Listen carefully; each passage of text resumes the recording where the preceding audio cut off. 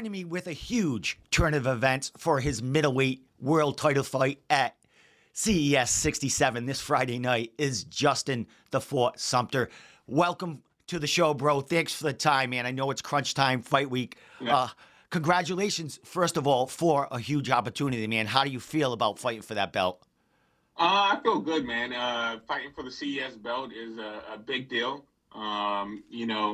Having that title around my waist is it's kind of like a calling card. The big organizations, when they see that, hey, you got a CES belt, they definitely got a bigger eye on you than it already is. So it's just a really, really great opportunity. Excellent. Well, you came back to CES, after a few fights away. Man, how was the feeling to come back? Connecticut Convention Center, not too far from your house. How was it to get back to fight for CES and the eyes of, the home crowd of fans? I just felt good, man. I felt super relaxed, super chill, and it kind of showed in my performance. I came in there, had a game plan. Well, the game plan, it really didn't have a game plan because that was I think it was like the third or fourth opponent that they had for me. This was really chill and collected, and went in there and handled business. Excellent, my man. Well, here we are, business. You get the opportunity to fight for the middleweight title against an opponent that, has fought for CES many times, big face, and a UFC veteran in Eric Spicely. But that fight was scratched, man. We just found out about this new opponent here in Billy Goff, the current CES World Welterweight title holder, who just won that title not too long ago. Dude, out of all the names, how did this fight come about as far as a replacement? I think it was just more about people being ready. Like when you get a short notice fight and you look at your opponent and, your opponent's a standout, it's kind of like, hey, if I wasn't training, full time already, I'm not going to jump in there in the deep end. And, I think it's just more or less Billy's been training, constantly. Billy's constantly in the gym. I've trained with Billy a couple times. He's trained at our gym a few times, and so I know his mentality. He's ready to go at a moment's notice, and I think it just boiled down to he was the only one that accepted, that kind of speaks to his character. He's a dog, he likes to fight, and so I'm pleased that I'm not necessarily pleased that he took the fight just because of our interactions, but I know that he's a game opponent, and he's going to go in there and try to bring the fight. Excellent. Well, as far as bringing the fight, these are two totally different opponents here. You have Eric Spicely, who is that big name, more of a grappling style guy. You got Billy there that likes to stand and bang. He has that wrestling background, but he'll stand the whole fight if you allow that to happen. What's the differences in the fight, and how do you approach this fight compared to the way you were going to go with Eric? I think it's similar to what I wanted to do with Eric Spicely. Just keep him on his back foot. Keep the pressure up, keep the strikes coming.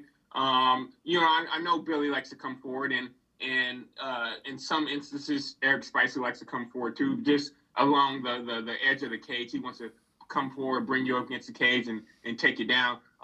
Some of those instances will probably just play out further in the cage, in the center of the cage with Billy. So it's just minor technique changes, but overall it's the same game plan. Billy's going to throw probably more strikes than Eric would, so just got to be prepared for that. But all in all, it's kind of the same game plan that I had for Eric. Excellent. Well, I would imagine Billy's going to be a little smaller than that. I mean, you're a big guy. Not sure how much you cut, but Billy's 170 pounder. That's what he fights at. He's a big kid too, but I would imagine you're going to be the bigger fighter. Do you see a positive in that as strength, or that doesn't? You don't think that is a factor? I mean, a fight is a fight, and he's going to bring it no matter what. Yeah, I think it's a fight. He's going to bring no matter what. Billy has had the opportunity to fight a couple of guys that have fought at 85. So I'm thinking that he probably thinks he's a little bit more rare. And we trained together. But one training is different than fighting. And the guys that he's fought 85. I can't go down to 85. It's kind of physically impossible for me to go down to 85. So that's going to be a difference that it's going to be pronounced. But like I said before, a fight's going to be a fight. He's going to bring it. I'm going to bring it. So I can't just say, hey, I'm going to be bigger than him and I'm going to wreck him. But I'm definitely going to be bigger. I'm definitely going to be carrying more firepower and more power behind my shot. So we shall see in Friday. Excellent. Well, last question, man, before I let you give any shout outs or last minute things, we're right there around the corner to weigh-ins. Dude, you were going to be fighting Eric Spicely, that big name, that former UFC guy. Now it's Billy Goff, who is that big prospect, a double champ in New England, holds that CES, that 170 title that is really important for his career. Does this fight, what does this fight do for you? You come out with that title. Do you think this fight is the fight that'll get you to that next level and keep you there? It will definitely be a setup for it. With Eric Spicely, going in there and beating him in a dominant fashion, that would definitely that would be a catapult, especially with the name. But Billy has a big following, and he's got definitely got eyes on him. So beating him is not a setback, but more of a kind of a layup. But I'm taking I take every fight as serious as the other, and I'm just going in there to get my hand raised, and that's kind of what's on my mind. And whatever happens after, it happens. Either if it's everyone's like, oh, that's awesome, or like, oh, he was just a 70-pounder, whatever. It doesn't really matter to me. I'm going in there to get that belt, and that's what's on my mind. Excellent, my man. Well, I appreciate the time, Justin. Dude, I'll let you get back to your day, man. Any shout outs, anything you want to send? I mean, you must have sold out your tickets, man. You're going to have an enormous crowd there for you. Two Connecticut guys going at it, man. And kudos to Billy for stepping up and taking the fight.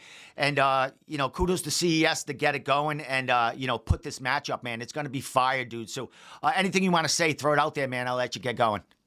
Yeah, I definitely want to shout out to my sponsors, Prime Energy, Active Health, In Russ We Trust, Wash and Rag, FAA, Top Game Management for, setting up, this big opportunity for me. And, anybody else that I'm missing, that people can check me out on Instagram and Twitter at Fort Sumter MMA. I also have shirts available. You can click on the link in my bio and get those shirts as well and support me. But also all my fans and friends that are really support me in this journey to get me here. I wouldn't be here without them.